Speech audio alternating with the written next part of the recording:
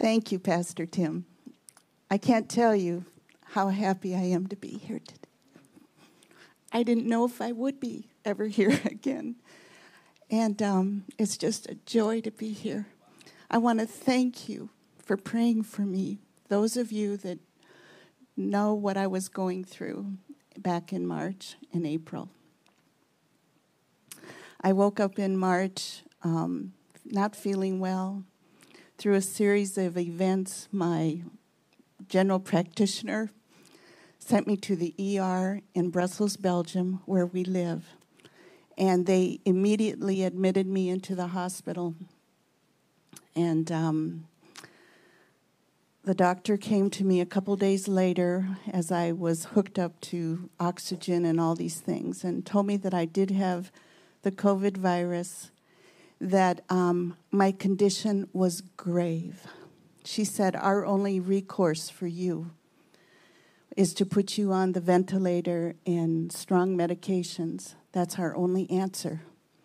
But you know, that doctor did not know who I serve. And even though she thought that was the only answer, and I did submit to that, I didn't know what a ventilator really did other than just give some oxygen. It's a lot more than you think it is. But I submitted myself to her, suggestion, of course. I said, yes, do what you need to do. And little did I know that day I would not see Tom for 21 more days. And I was in isolation all that time. But Tom, when I was on the ventilator, solicited an army, a literal army of believers to pray for me around the world. And I want you to know it's the prayers of you and all those soldiers in his army is the reason I'm here today. It really is. Many older people like myself, I learned I was elderly in this program. I didn't know I was elderly. No one had ever told me that. So, kick me when I'm down. But a lot of people my age never leave the ventilator alive. But God was with me. And during those days of isolation, I was not alone. The presence of God one day entered my room early on. And he gave me a strategy to survive those days in isolation. He brought to my remembrance scriptures that I had learned even as a little child. And I would meditate on them. I would unpack them phrase by phrase for hours and hours. And I can't tell you how that built the faith of God in me. He gave me songs in the night when I couldn't sleep. He filled me with a heart of gratitude, even in my situation. I was praying for you when I discovered that you were praying for me. He filled me with gratitude. I was so thankful. I was praying for everyone. I thanked the nurses and the doctors continually to the point where I think they were irritated with me because they felt they had to respond. And he gave me good doctors and nurses that spoke a good part of English. They're Dutch, but they spoke a good part of English so I could communicate. He did so much for me while I was in the hospital. I can't even tell you. Those days fled by. And I can testify he was with me every step of the way. On Good Friday, April 10th, I was released from the hospital to the glory of God. Tom on his Facebook called it Best Friday because it was the best Friday ever for us. And we were able that night to have communion together for the first time in many days.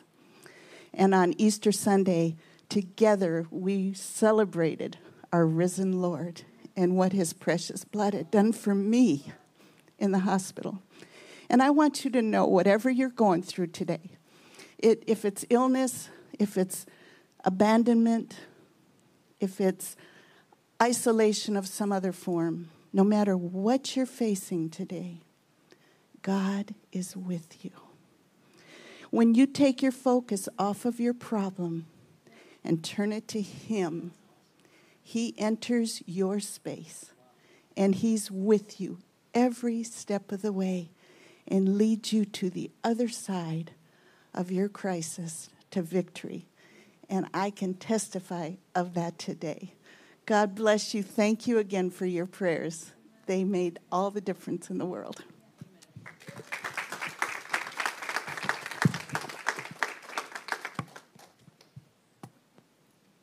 Amen. What a joy to be here today. We're just excited about all that God is doing here among you.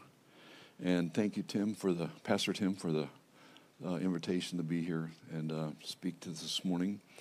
And I see we have so many friends here, people we've known for a long time. So long, I'm not even going to tell you how long. And I see Chad over here. What a dear friend. And while I was a district youth director, he was the kind of guy that would do anything I needed. And it was just, a joy to work. And we've driven a lot of miles together, haven't we?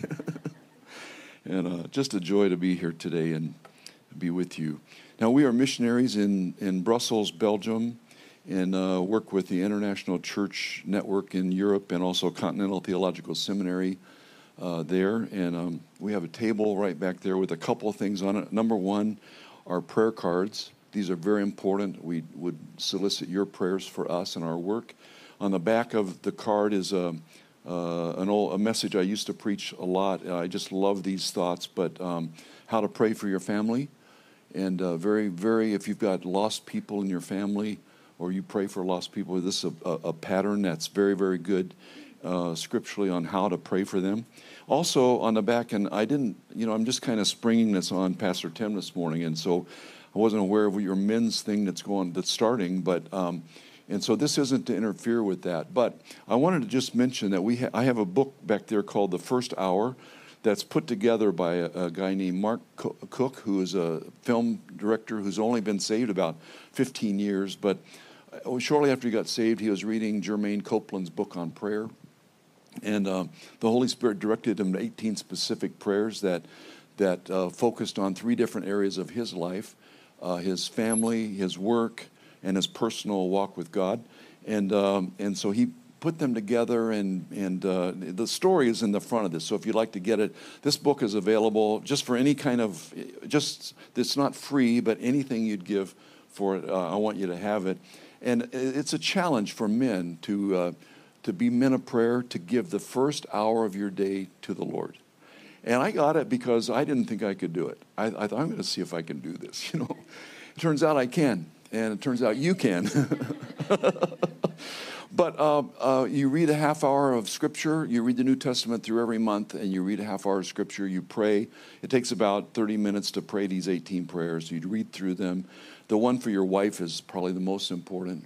And Mark testified. He said, well, I started doing this and didn't tell anybody. I wrote these things down and didn't tell anybody. And he said, my wife was the first to notice. The people I work with noticed, and that there was something going on, something different about me. And he said, my wife noticed.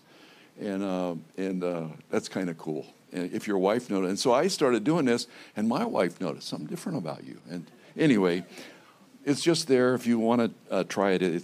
It's really outstanding. My book got worn out, and so I bought some more, and it's really kind of a cool story how it all comes together. Well, Phyllis really started the message for me, and because I'm a missionary, I go to many different churches, and if I don't say what I need, someone will always come up to me at the end and say, well, what do you need? Why didn't you tell us what you need? And so I'm going to tell you what I need, and then we'll just leave it there. And if you want to give to that, that's fine. If not, it's no big thing.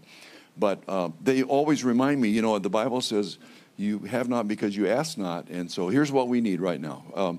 At the beginning of this whole thing, the 2 days after Phyllis went in the hospital, Continental Theological Seminary went from a classroom operation to online, which meant that the essays that each student has to write for their class that requires 25 sources, they couldn't get to the library anymore, and so we had to put together an online library. So now we're also working into this coming year that starts October 1st, and we need $5,000 for this online, 5,000 euros for this online library. If God puts on your heart, that'd be a wonderful thing. Also, the church I go to, when we're home, we go to Brussels Christian Center. They had to get online. They had all kinds of complications, and I know that all of you are aware of the complications that come with online ministry. And by the way, I'd like to say hello to all of you and all of the people online because you've conquered this beast, you know. So it's great to have you, and it's a powerful thing, online ministry is, and I've learned a lot of things about it in these last few months. Anyway, the church needs 16,000 euros. I'm committed to help them with that. And then also we're building a new building at our school, Continental Theological Seminary, and we need 8 million euros for that. So if anyone happens to have an extra 8 million, just let me know at the door, and you're going to help us with that. That'd be a wonderful thing. So anyway, that's what I need. But, let me just say that during this online thing, one of the things that I've preached this for many, many years, that God is not a God of distance, and that we can pray for a need here, for healing here, and get it, on the other side of the world. Well, I believe that, but I haven't really experienced that. But I'll tell you, the first Sunday, Phyllis was in the hospital, and we had communion at our church. And so the pastor said, go get some grape juice, and I didn't have any grape juice. I only had Coke, and a cracker or something, and it's a representation. So Coke is fine, okay. So, but we always use grape juice, and because it says fruit of the vine, and that's a theological thing we'll talk about next Sunday or some other time. Anyway, I'm sitting there all alone. And I'm cooperating with my pastor there in Brussels. I've got this good little, cracker and a little glass of Coke, and we go through the thing. And do you know that when I began to share in that, the power of the Holy Spirit showed up in the room where I was, in our living room, in our little apartment. And I'm telling you, the Holy Spirit began to speak to my heart just as powerfully as if we were all together in a room. It was amazing. And so I'm telling you this morning that the anointing of the Holy Spirit that we sense in this room is yours if you'll receive it if you're at home. It's just incredible how that all works. Well, so what I'd like to talk to you this morning for a few minutes, and if you followed my posts every day while Phyllis was in the hospital, I ended almost every day with this phrase, faith wins. And it's something that really became real in my heart, and God gave me scriptures, and there were so many things that helped me along the route. But there was one scripture that became the focus during that time, and it's found in Romans 4:17. And it says, the God who gives life to the dead and calls into being things that were not. In other words, that God is speaking to Abraham here, and Abraham is the father of faith, and it's largely because of this story. God had promised him. He'd made a promise to him. He said, you're going to be the father of many nations. And of course, it didn't happen, it didn't happen, it didn't happen. So often when it doesn't happen, we get kind of in the way of God doing what he wants done. And it's really interesting. Well, anyway, ultimately, God fulfilled Abraham's promise when he was, 99 years old? He had a son. To me, that's really funny. I don't know about you, but this is really funny. How an old man, 99 years old, could have a son. How is that possible? It's not. Just not possible. In fact, I don't know of any 99-year-old men that want to have a son, But the God who gives life to the dead and calls into being things that were not. And God gave Abraham a son when he was 99 years old.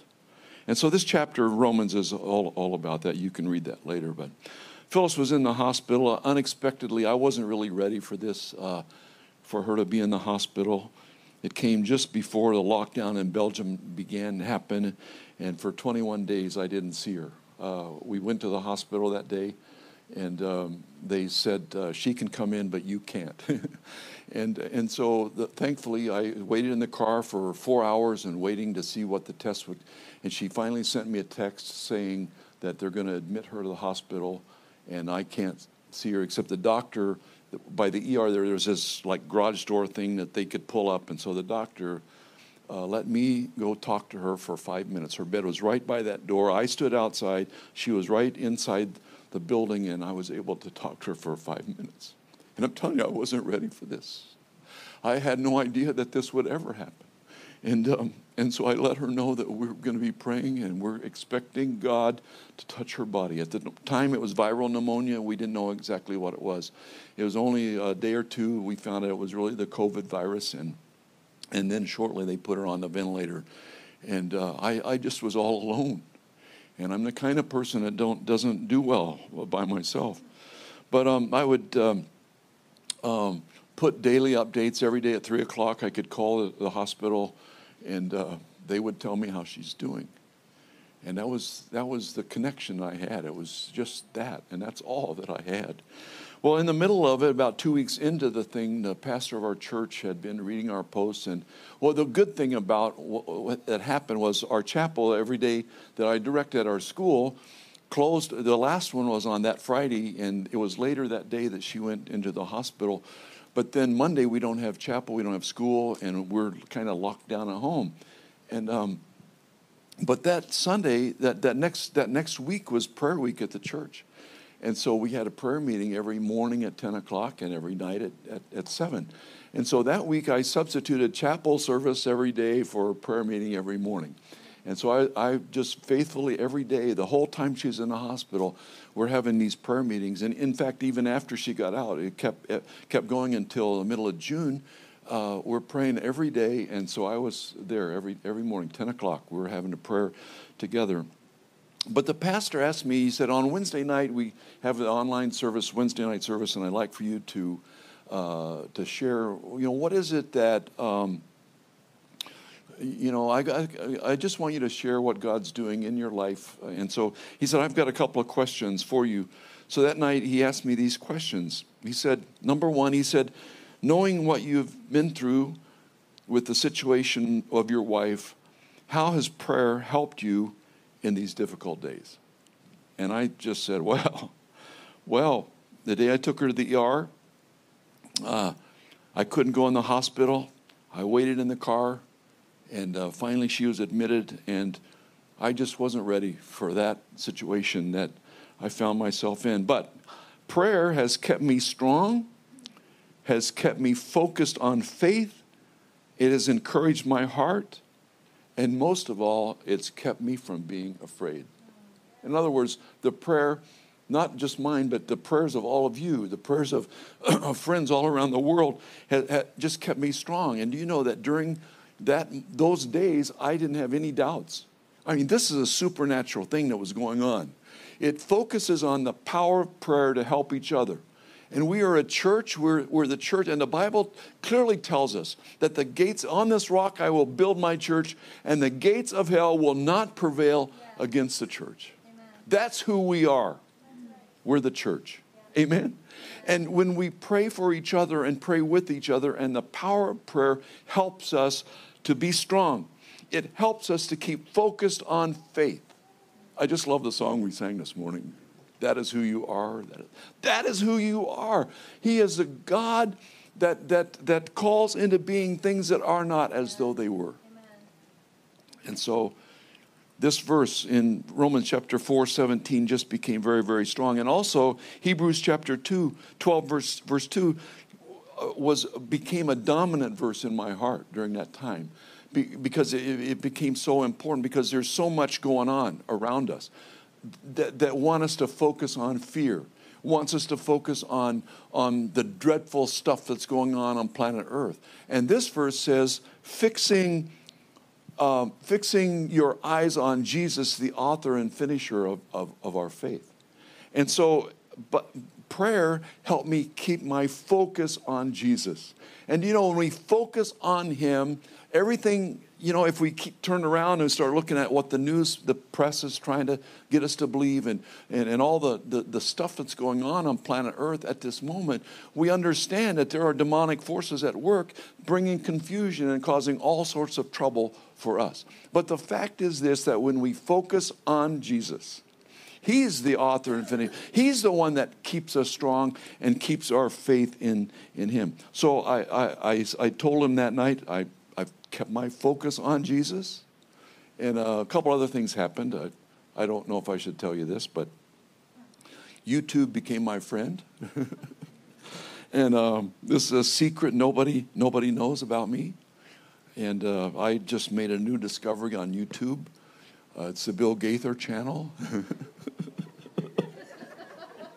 Nobody knows this about me, but I'm a secret Southern gospel fan.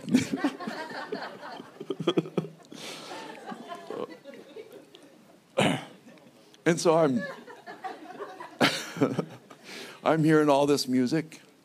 It's actually music that glorifies God, and hymns of the church that they sing that used to be sermons, and the songwriter turned a sermon into, and so it wasn't just one phrase, it was like 4 verses, because there are 4 points in a sermon, and each sermon, is like the Wesley story. Charles Wesley was the writer, and John Wesley was the evangelist, and John would preach a great message, and then Charles would write a song about it, and then get some barroom tune, and put the message to music.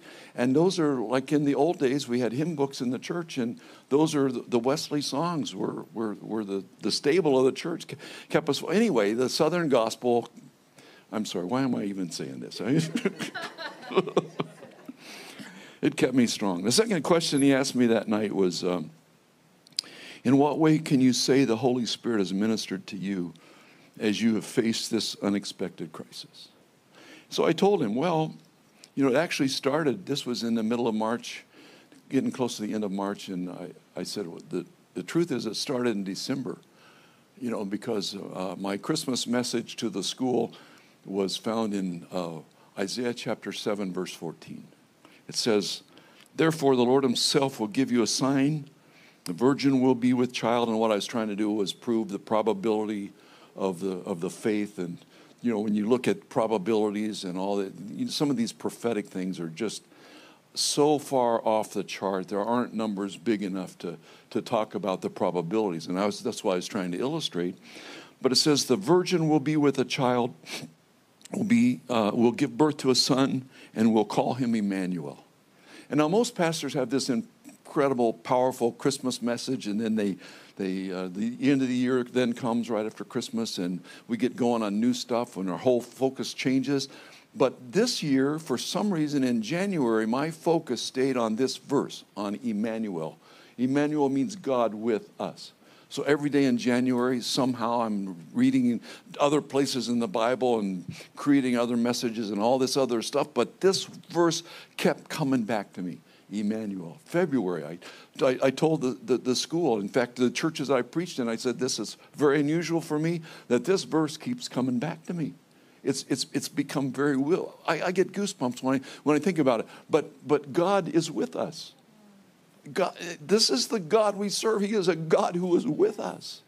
And so I said to Daniel, our pastor Costanza, then I said that this started, the Holy Spirit started in me back in December with Isaiah chapter 7, verse 14, saying that God is with us.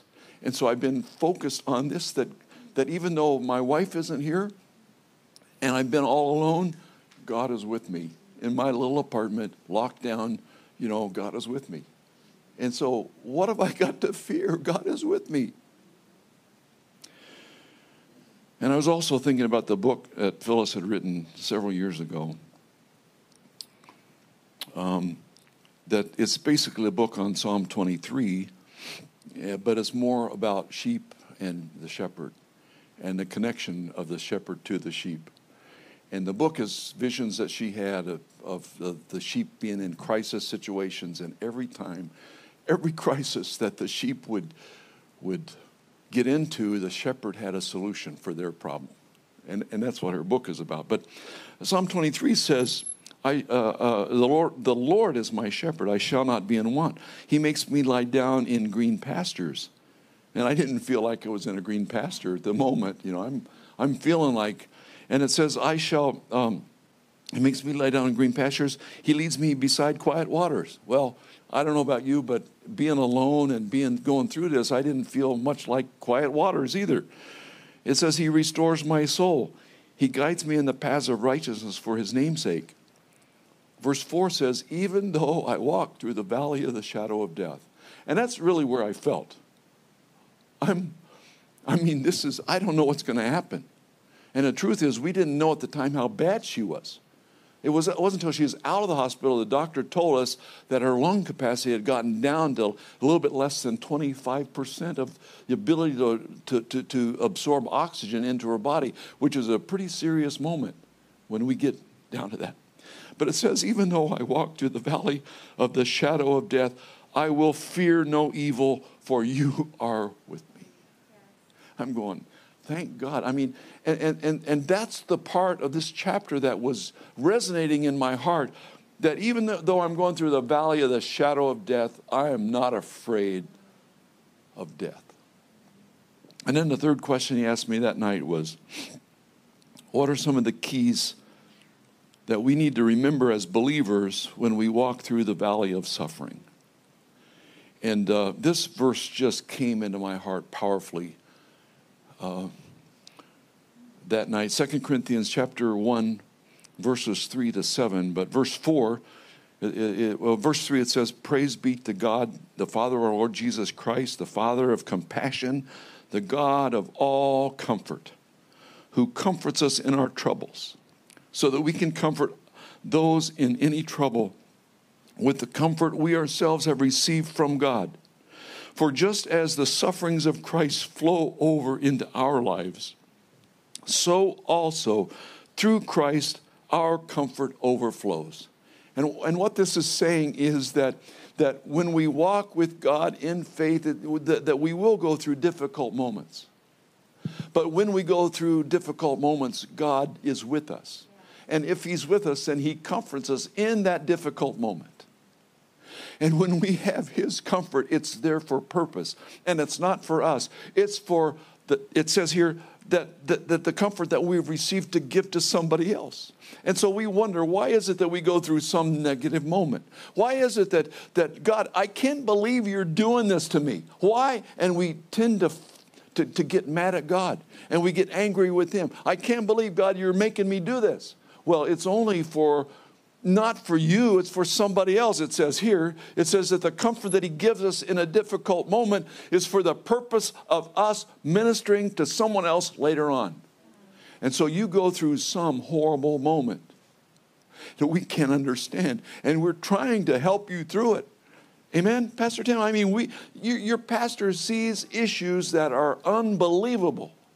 And people are going through things in this moment that are unbelievable. But the God of all comfort is with us.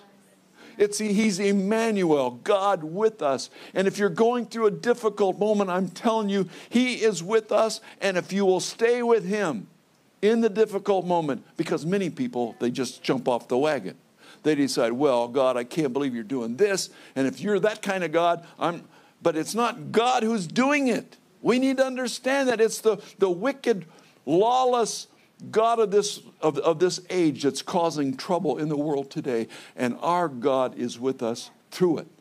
And so then, at least this has happened to me. I've been through tough moments and can't believe it's happening. And 10 years later, I meet someone that's going through the same thing. Needing help, saying, God, I can't believe you're doing this. And I can say, hey, wait a minute. We have a God of comfort. There is someone who cares about where you are. And this is a building process. It's something to help you. And you're going to be amazed how he gets you through this moment. You're going to survive it, and you're going to flare. You're going to be blessed. You're going to be stronger than you've ever even thought you could be. And you're going to be helping in 10 years, just like I'm helping you today. You're going to be helping someone else. the God of all comfort. And of course, the bottom line to all this is that faith wins. And I said in one of the posts I wrote, it always has. Faith wins, always has. Always will. And it does today. He's the God who gives life to the dead and calls into being things that are not. So specifically, let me conclude with three things. In the middle of the process, I'm talking to the doctor every day, and she's been on the ventilator now for 5 or 6 days, and I talked to the doctor. He said, "Well, we're trying to wean her off the medicine and to get her off the ventilator." But today, she was really anxious when we were trying to get her off, and so we'll just try again tomorrow. And of course, anxiety is something that just kind of happens when these things are going on. And this was a moment that I had that I could really be anxious, and I could have just kind of capitulated and just let fear take over my life. Because 10 years ago, my cousin, who was a pastor of 2 Methodist churches in Ohio, had a heart problem, and they had a successful surgery on his heart. Everything was fine, but they couldn't get him off the ventilator. And he got anxious, and he would fight them. And I don't understand all this, how this works, but he fought them when they were trying to get him off the ventilator. And when the doctor said anxiety, I was remembered immediately my cousin John. He ultimately died because he couldn't get off the ventilator. And I'm thinking of John. The doctor says your wife has got some anxiety getting off the ventilator, and I had a great opportunity to let anxiety take over my life. But do you know, because people were praying for me, I had no anxiety. I didn't even think about it. I said, well, we'll try tomorrow. And tomorrow, she got off the next day. But what do you do with anxiety? And we found out later that anxiety is a natural side effect of this COVID virus. Unexplained anxiety. We went to the doctor. The doctor had every detail of the hospital stay, and he was going through all these things, telling her all the stuff, and she was talking about the side effects that we don't want to talk about, losing your hair, acid reflux, that tube was, and anxiety. He said that there's this unexplained anxiety. But it says, 1 Peter chapter 5, verse 6, humble yourselves, therefore, under God's mighty hand, that he may lift you up in due time. Cast all your anxiety on him because he cares for you. I'm telling you, God is with us. And if we give him our anxiety, he brings healing immediately to our lives. And then the second thing was what Hebrews 12:2 really helped me with, fixing our eyes on Jesus, the author and perfecter of our faith, and that is worry. I had cause to worry. And being human, I like to worry. I'm really good at it. My background is Italian, and Italians are really, really good at this. We can worry you sick. I've always said I never want to be the pastor of an Italian church. All my relatives, please forgive me. And it's online. They may see this someday, but Italians complain and they worry. And they cook really, really good. That's the only reason I ever want to pastor an Italian church, is because they cook really good. I mean, the pasta and the sauce and oh, man, it's incredible. But then they worry you sick, But do you know, Matthew chapter 6, verse 27 says, can anyone by worrying add a single hour to your life? It says, and why do you worry about clothes? See how the flowers of the field grow? They do not labor or spin. And there are legitimate things that we have today to worry about. Right now, today, you've got some legitimate reasons to be worried. But I'm telling you, if we fix our eyes on Jesus, the worries are behind us, and we're not looking at them. Amen? If you watch the news every night and you hear what all these people are saying, what ridiculous stuff. I mean, we could get into that. Let's don't. But there are such lies being perpetrated, but we fix our eyes on Jesus and faith wins. Amen? And then the third thing is this. Fear. The prayers of God's people completely delivered me from fear. Romans 8:15. For you did not receive a spirit that makes you a slave again to fear, but you received the spirit of sonship, and by him we cry, Abba, Father. The Spirit himself testifies with our spirit that we are God's children. Now, if we are children, then we are heirs, heirs of God, co-heirs with Christ, if indeed we share in his sufferings. I don't like that part. In order that we may also share in his glory. I consider that our present sufferings are not worth comparing with the glory that will be revealed in us. The creation waits in eager expectation for the sons of God to be revealed.